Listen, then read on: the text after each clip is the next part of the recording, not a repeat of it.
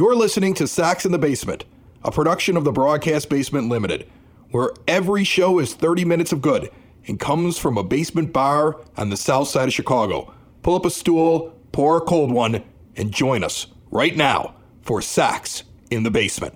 Heard everywhere podcasts can be found, and always at soxinthebasement.com.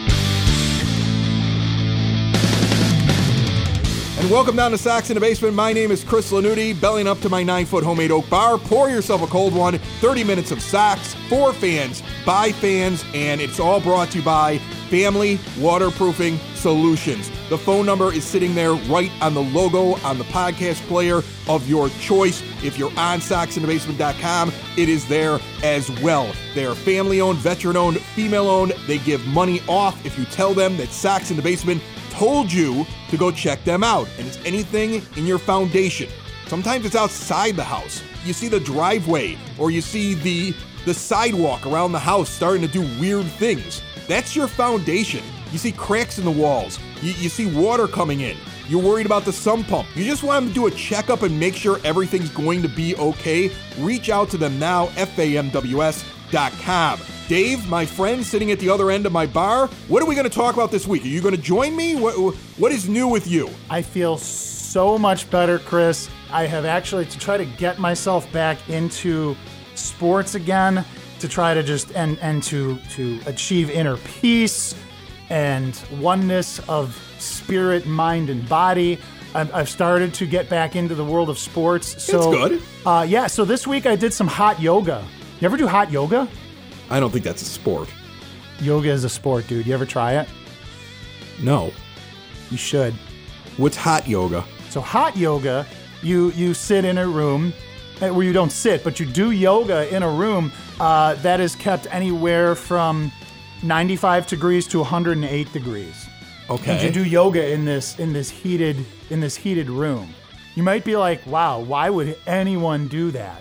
Well, I gotta say, man, like, it opens up the pores, it gets the muscles flowing, you're at peace, you don't have to think about Jerry Reinsdorf. Well, lucky for me, I have guests lined up. Joining me on the phone line right now, he's on the show a good portion of time. We get him on every once in a while. He sits up in the scoreboard at the rate and comes up with some of the great trivia that you get to see when you're inside the ballpark. I'm hoping I get to see that trivia in the 2021 season after missing it for all of 2020. He still keeps the trivia going, all of the little news and nuggets and the stats. He finds these interesting little things about the White Sox. He keeps it going on Twitter with his handle @SoxNerd. Dave Marin on the line. How are you, Dave? Great, Chris. How are you? Thanks for having me on. Oh, thanks for coming on, man. I really appreciate it. So, big news this week, and I'm super excited about it. Jose Abreu's the MVP. We have an MVP again on the south side of Chicago, and a well-deserving MVP. I don't care if it was a short season or not. He's the heart and the soul and the driving force in that clubhouse. It is so obvious he is their leader. Yeah. And he drove that team to their first playoff berth in a long time, and he's well-deserving of that award. And I'm sure you were pretty excited looking at that as well. I really was. And, I deal so much with, like, stats and facts. But the thing I really took from this was just kind of the human element of it all. His reaction to winning that award was so pure and so genuine. And then when you think about all that he went through to become a Major League Baseball player, and it just all came out at that moment. That's what I take from that. And then the other thing that I really that really sticks out for me from his season was, if you remember the game where they clinched their first playoff spot in 2008, the winning run, the go-ahead run, scored on a grounder that he beat out to first base that avoided a Twins double play. And it was just the hustle, the all-out desire to make it there. And, from that standpoint, the stats, of course, you know what else, Chris, too? He wanted to – I mean, you and I both know.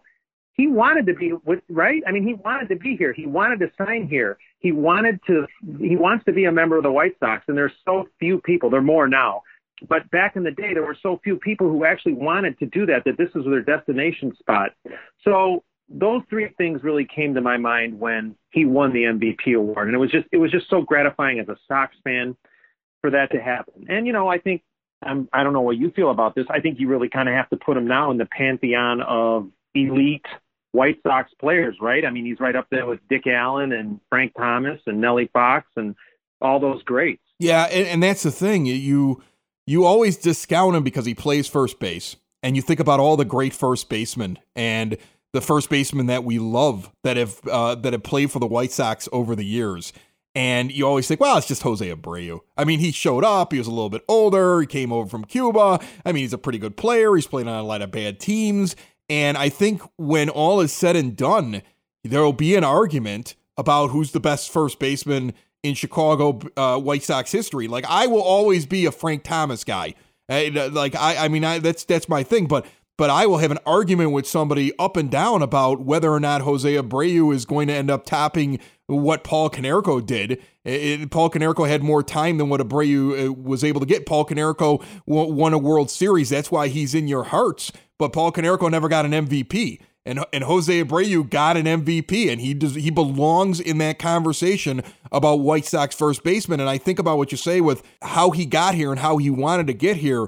I think some Sox fans forget it was the Contreras and to a smaller extent El Duque being on this team back in 2005 that led to Alexei Ramirez wanting to be with the White Sox, that led to Jose Abreu wanting to go play where Alexei Ramirez was, which then led to Yoan Moncada being very excited when he comes to the White Sox and Luis Robert wanting to be here. It's an incredible little trail that has been blazed, and it started. That is really the link to the 05 team. Like, everybody goes, well, there's really not any links back to that team. That is the lasting thing from that because the Cuban connection has been there. It was never there before, and it stayed all the way through. And now with Abreu winning an MVP, you can imagine there are even more Cuban players that look at the White Sox and look at that emotion and look at the way that he wanted to stay there that are like, I want to go play for that team one day. And that's huge for this organization. I agree. And it was just that moment was just so pure and genuine. So, but you asked about some stats. Here's one that I found really fascinating, and I really beat it to death on Twitter. Abreu won his award, his MVP award, on the 61st anniversary that Nellie Fox won his. And Fox, of course, was the first White Sox player to win an AL MVP award. So that was one that I found very historically symmetrical. And that's the kind of stuff that I just love. I mean, that's what I'm going to spend my winter doing, is digging out little nuggets like that. I also found out that this is the first time since 2006, when Dye finished 5th, Homey was 12th, Konerko was 22nd, and Pierzynski was 30th, that the Sox had 3 or more players receive votes in the MVP balloting, because Keuchel and Anderson also got votes. Can I ask you a little question maybe? Who do you think the last shortstop was to receive, White Sox shortstop to receive votes in the MVP balloting was prior to Tim Anderson? White Sox shortstop, last one to get MVP votes. See, I'm thinking of, can you give me a hint? Is it recent history, or do I have to go back way back? How old are you? I'm 43. Am I alive when this happens? You are alive when it happens, yes. So okay. That probably gives it away.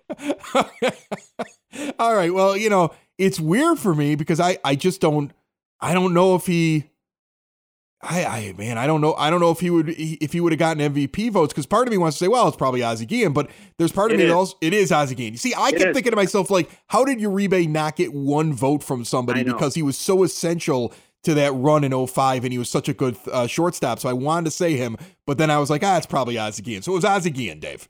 Ozzie Guillen, he was 17th in 1990. And some of the interesting things, like when I start digging through the voting, you find things, you find nuggets, you find gems. That 1990 team was great. That team was so good, and it was so important. Someday, if you ever do a show on that team, I could probably speak for an hour on it. That team was so good, and Guillen was so important to that team that he got those votes. The other two things that come out of the MVP voting, and of course, we don't need to relitigate history. Frank Thomas absolutely screwed in 2000. And then Carlos Quentin in 2008. If that hothead doesn't hit his bat handle in Cleveland, he wins the MVP, and maybe the White Sox win the World Series. White Sox fans love to get mad at things, right? You and I both know that. That's one guy who I think has kind of gotten a pass over the years, because if he does not slam his hand out of temper tantrum in 2008, I think we're looking at a different arc of White Sox history. But anyway. I love that you got on a tangent where you got mad at Carlos Quentin. And you know what? Good for you. Because let's be honest, you're right about that. That's something I've yelled about before, that he really changed everything in 2008. We almost missed the playoffs and had to back in and go into that game 163. None of that would have happened if Carlos Quentin was out there playing. He was the engine that made the car go on that team, and disappears because he gets frustrated and breaks his wrist or his hand or whatever, hitting his bat after he strikes out. And I think he would have been the MVP. I mean, his numbers were, I think he finished 5th. So anyway, I digress. I absolutely love it. Anything, we had some other hardware that got handed out. Anything that you noticed during the week that you thought was really just kind of interesting, or that piqued your interest while you were sitting around going, I wonder if historically there's something that I can kind of frame that. Did anything pop up with the Robert Gold Glove or anything like that? In the Cy Young voting, I know Keuchel and Giolito both got votes. That was the first time that the Sox had a lefty and a righty get votes in the Cy Young voting since Burley was 5th and Garland was 6th in 2005. So those are the kind of the nutty things that I look for. On Tim Anderson, being a shortstop in the MVP vote, the last time the Sox had a shortstop finish as high as higher than 7th, which is what he finished, was when Louis Aparicio was 2nd in 1959 to Nellie Fox. So hold on a second. Now I'm aging myself and showing that I'm not old enough to know this. I never knew that. I didn't know that one White Sox player beat out another White Sox player for the MVP in 59. And here's another one. You know who was 3rd that year? Early Wynn, the White Sox ace. So it was White Sox at the top of the ballot? Yes, it was. Man. Oh, how about that? I'm going to have to see if I can get my dad on that one, like if he knows that or not. I'm going to have to get to him before this show airs, though. Dave, I really appreciate you jumping on and sharing this knowledge with me. It's always so fun to go through it and to talk a little Jose Abreu, and even slam Carlos Quentin a little bit has kind of made my day. Well, I'm still mad about that.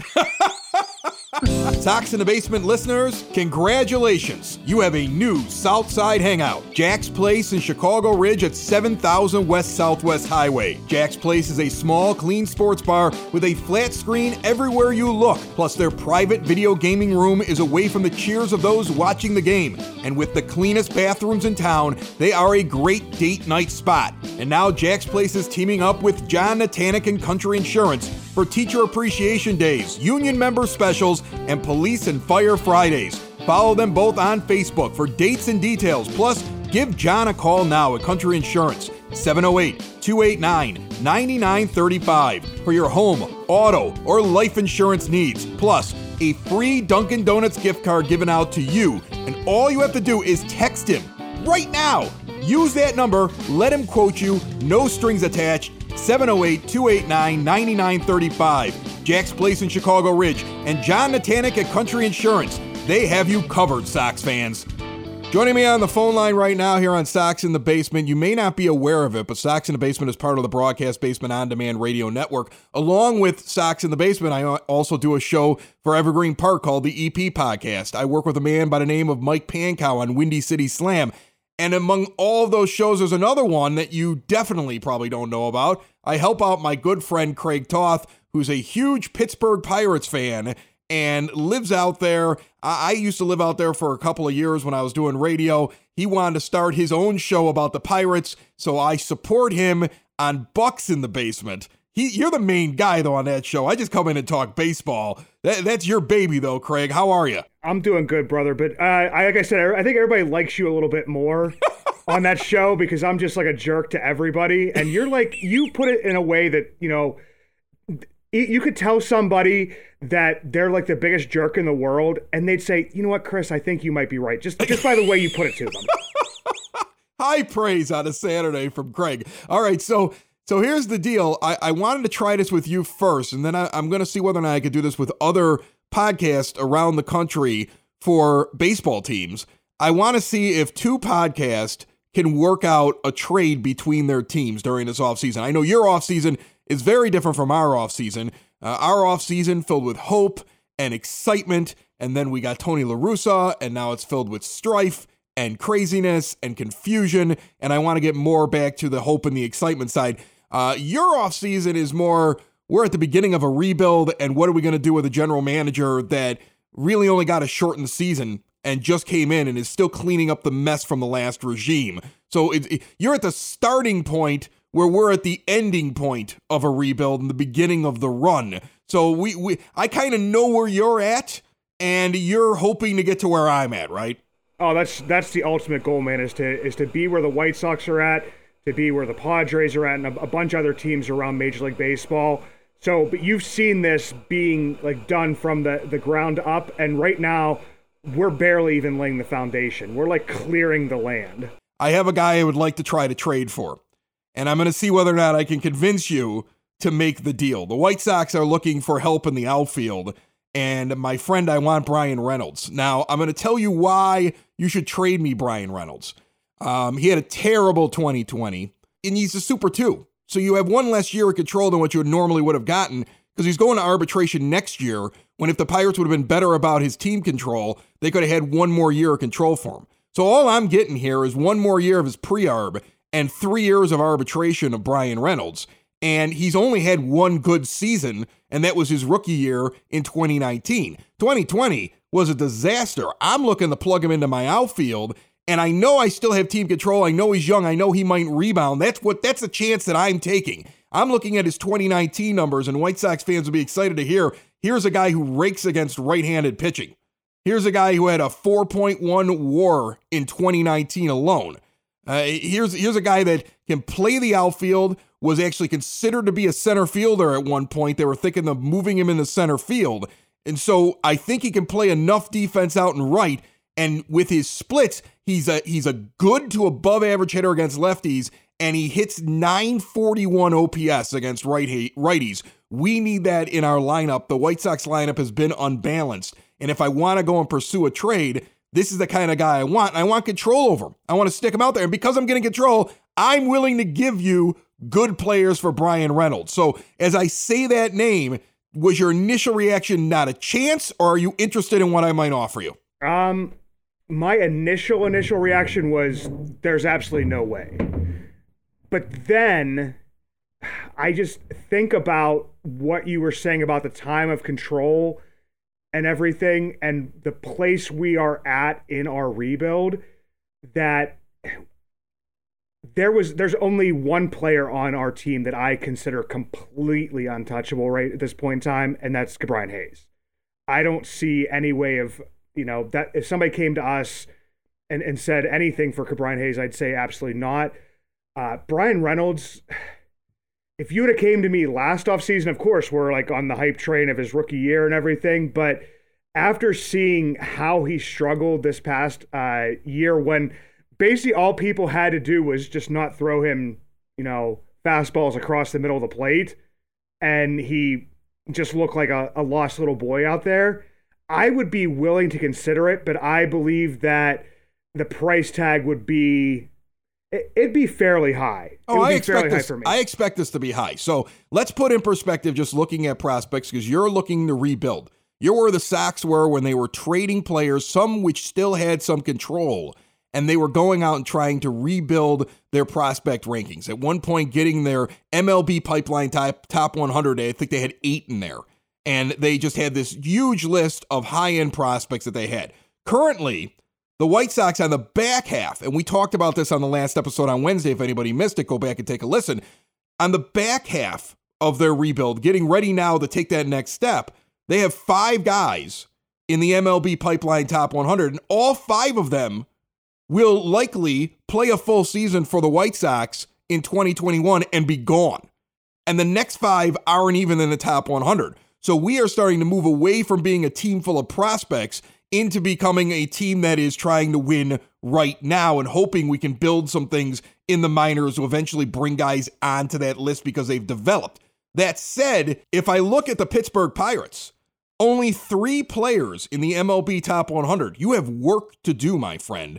Nick Gonzalez is one of them, a second baseman shortstop that you just acquired recently. He's not expected till 2022. O'Neal Cruz, who is 59th on the list, expected in 2021, another shortstop for you. So you have middle infielders. And as you mentioned, Ke'Bryan Hayes, he's still going to be eligible to be on that list, but he's going to be your starting third baseman, even if they hold him down for a month or however long it takes for them to get the extra year of team control. And then he's playing all the time for you. He is a centerpiece going forward for you in your rebuild.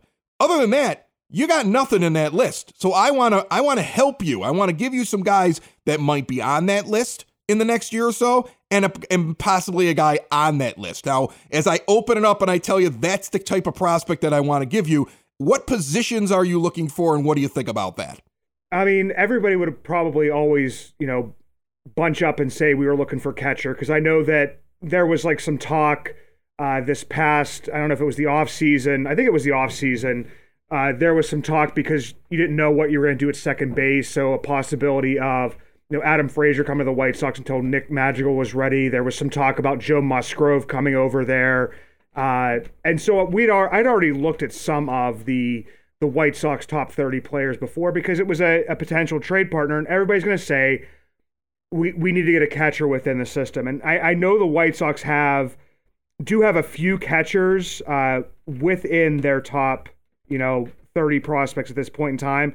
So I know Pirates fans would be egging me to go for that. But for me, I am still, at this point in time, I would still be looking towards pitching depth. And they're going to kill me, but I would still look towards middle infield. I'd still be looking at shortstops and second basemen, because those guys are people that, you mentioned Ono Cruz. That's a guy that is right now is penciled in as a shortstop, but has also been talked about in right field. Nick Gonzalez is a guy who might be, shortstop, second base. Liover Peguero, who's another shortstop who's is in the top 100 in certain rankings and like Fangraphs and stuff. That's a guy that could be shortstop. He could be center field. I mean, you never know. Those are the most athletic guys.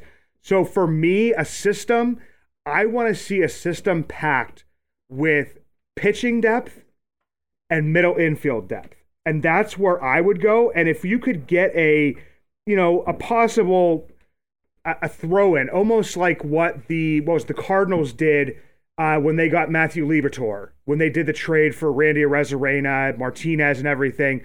They got a low-level catcher thrown in. And I think that would be maybe like a smart thing to do, is to get maybe two players, I would think, that have, high upside, that are either pitching depth, middle infield depth, and then maybe like a possible, a catcher toss in. That's not a... I don't think we have a lot of catching to give you. Like, I could give you Zach Collins. I mean, I'm not concerned about trading him away. He was a first-round overall draft pick. He wasn't used right by Ricky Renteria, who now it's come out didn't like him very much. He was put in terrible situations, and some White Sox fans aren't sure whether or not they want him to be the backup next year, while some want him to be the backup to Yasmani Grandal. I mean, that's the guy, him or Yerman Mercedes or Zebi Zavala. Those would be the catchers that I would have in mind, but I would give you any one of those three. I give you your pick of them if you want one of those in this deal. So you're definitely getting one of those catchers. It's a catcher to be named later. I'll give you any one of them in this deal. All right. So I'll throw that in. Absolutely no problem. You get one done. You need pitching. I'm gonna interest you in a guy by the name of Jonathan Stever. Jonathan Stever is our 7th overall prospect on our team. Jonathan Stever came up in this past year. Jonathan Stever is a really good pitcher that some people project to be a starter eventually in this White Sox rotation. Sox are not looking at him as a relief pitcher, looking at him as a possible starter. I would be willing to put a Jonathan Stever inside of that deal. And I also would be willing to replace your right field position or your outfield position by giving you a young man by the name of Mike Rodolfo, who the White Sox expect could get to the major leagues as early as this year, possibly no later than 2022. So those are two guys that I'd be willing to throw in there as well. That's my initial offer. What's your reaction to that? Actually, if it would be those three players, like or that prototype of player, it would be tough for me to say no. Because you're in a rebuild and you just want to get bodies you think that will be there for you in the run that's coming in a few years. Yeah. Oh, absolutely. Right. Let's say you hold me up. Let's say that you sit there and you tell me, nope, Chris, that's not enough. I want more. What do you want to reach for? Ask me for something to see whether or not I'll give it to you. I mean, I would probably say that I would be reaching for, Jared Kelly is who I'd be reaching for. Yeah. You want some Jared Kelly? I I like Jared Kelly for the Pirates in this draft. It's somebody that I definitely liked. I for you guys, you got two like really good pitchers right away in the draft. I mean, you got Garrett Crochet and you got Jared Kelly. Unfortunately, you got to see a little bit of Garrett Crochet, but then he, well, he's going to be okay. That's just a forearm strain that was not going to require Tommy John. He should be ready with no issue at the beginning of the season. So Garrett Crochet is healthy. Yeah. So, I mean, so that's where I would start out, and Stever's a good one. And, if you're throwing in a catcher at the beginning and Micker Adolfo, I think it would be tough to say no. I think I would probably start. How about this? If you held me up for Jared Kelly, I'd probably still give him to you because I want to win right now. Now, some White Sox fans right now said, "Oh, you're an idiot." Like there are people screaming right now at me, but I would totally give up because to me, I look at a guy like Brian Reynolds and I see future all-star, a guy who's been relied on to be a linchpin in the Pirates order, who now can sit and hit low in the order, brings speed, brings a above average defense. And if he comes back and hits like he did in 2019, that's going to be one hell of a player that you get with an awful lot of control. And I can trade a 19-year-old pitcher in Jared Kelly that might turn into something great, might not. Because in my mind, prospects are prospects. And I'm ready to start breaking some eggs to make a bunch of omelets that have World Series trophies mixed into them. So I would throw in Jared Kelly to make that deal. Yeah, I'm spending today. I'm spending today, Craig. You got me on a good day. I got a cup of tea in my hand on a Saturday morning. I'm spending today. Yeah, because, I mean, Jared Kelly would almost be like a very similar trade to what the Pirates made with Starling Marte, getting back Brennan Malone, who was, ranked near where Quinn Priester, who we drafted. That would be another type of thing. And Jared Kelly's got an ETA of 2023. So it would be just, for me, I want to stockpile as many of those arms down there with that. I'm replacing Stever with him. I'm not giving you both of them. So I'll give you Stever, Adolfo, or I'll give you Kelly, Adolfo, and a catcher to be named later I'll give you Zebby Zavala. I'll throw those three guys your way. You're all set. And I just acquired Brian Reynolds from the Pittsburgh Pirates as my right fielder. I have control of him for the next 4 years. Yeah, I think Wow. Make me the GM right now. That's a good deal. You're happy with that deal. I'm really happy with that deal. And that's the bad part is, when you first said his name, I was like, there's no way. But if you're getting three. Yeah, I'm okay with giving away Kelly because I still got an Andrew Dahlquist sitting down there that could end up being just as good as Jared Kelly. I still got a Garrett Crochet sitting there. How many pitchers do I want to stockpile? What the hell? I'll throw in a Zach Birdie. You could have the other Birdie brother. I'll throw him in too. You already lost one Birdie. I'll give you the replacement Birdie. All right? Yeah, you lost Nick, I'll give you Zach. We'll give you a Birdie. Right. At this point, they're just pieces trying to get me to the end game, which is a World Series in 2021. And I want Brian Reynolds to be on that team, jumping around out on the field. Seems like a good guy. I will have Rick Hahn call Ben Cherington today, and we'll see whether or not we get that deal done, Craig. Yeah, and all the Pirates fans will be beating down my door with pitchforks and they'll have their torches out and they'll be like, why are we getting rid of Brian Reynolds? You have way too many people out there to think you're like a player away from a World Series. You're dealing with what we were dealing with a few years ago here in Chicago with people that couldn't understand why they were trading Chris Sale. And now you can look out on the field and you can see what the team is. And there's a reason we made the deals that we did. It's going to be painful for you, my friend, but trust me, at the other end of the rainbow, there are good things as long as your owner doesn't have a really old friend of his that he just wants to put in as manager as a roll of the dice. Craig Toth from Bucks in the Basement joining me. We made a deal. We'll see if we can make a deal in the next coming weeks with another team out there. But Brian Reynolds can be acquired according to the folks over at Bucks in the Basement, and I think the White Sox can pay that price. My friend, I'll talk to you soon. All right, take it easy, brother. Thanks for having me on. Sox in the Basement listeners, do the hard work. And if you're a hardworking man or woman on the South Side, you need to be outfitted properly. And that's why you should visit Red Wing Shoes in Evergreen Park, New Lenox, and Geneva. A work boots specialty store that carries sizes from 6 to 16 and feet as wide as 4E. A 115-year-old company that came out of Red Wing, Minnesota. And one of its largest stores in the entire Midwest is in Evergreen Park, Illinois, ever since 1976. When you're on your feet, the footwear is everything. So why not get an expert fitting? They warranty, repair, and offer free conditioning with laces. And they also carry Carhartt work clothing as well. Located at 3347 West 95th Street in Evergreen Park, Illinois, at 208 East Maple Street on Route 30 in New Lenox, or at 1749 South Randall Road in Geneva. Visit them today. You work hard. You've earned it. Red Wing Shoes. Fun show today. Everybody have a good weekend. I'm going to tell you something right now, buddy. Dave, if you're not going to join the show anytime soon, I'm going to have to find a new co-host. Andy Mazer may be available. I don't know if anybody noticed that tidbit, but ESPN 1000 taking over the radio call and Brooks Boyer on the air saying essentially Darren Jackson completely safe. Andy Mazer, maybe. Former players will always have a job with the White Sox. Professional broadcasters, submit your resume and hope for the best. I'm pulling for Andy. He's a good guy. Hopefully they give him the gig again. Quick shout out to the Future Sox podcast. Thank you very much for having me on this past week on Future Sox. Mike Rankin, James Fox, we had a big conversation. And actually during that show, Jose Abreu was announced as the MVP. So you get a very honest reaction during that show on the latest edition of the Future Sox podcast. My thanks to those guys for having me on. I don't do a lot of other podcasts, but James has been on my show so many times. Mike's been on there once or twice, and I enjoy going on and discussing prospects and what's going on with the White Sox and having somebody ask me questions, because I'm doing all the work these days because Lazy down here is upset about Tony La Russa and probably is never going to talk again. Boring. Sox in the Basement, found everywhere podcasts can be found, and always at soxinthebasement.com. Bye-bye, everybody. Sox in the basement. Sox in the basement.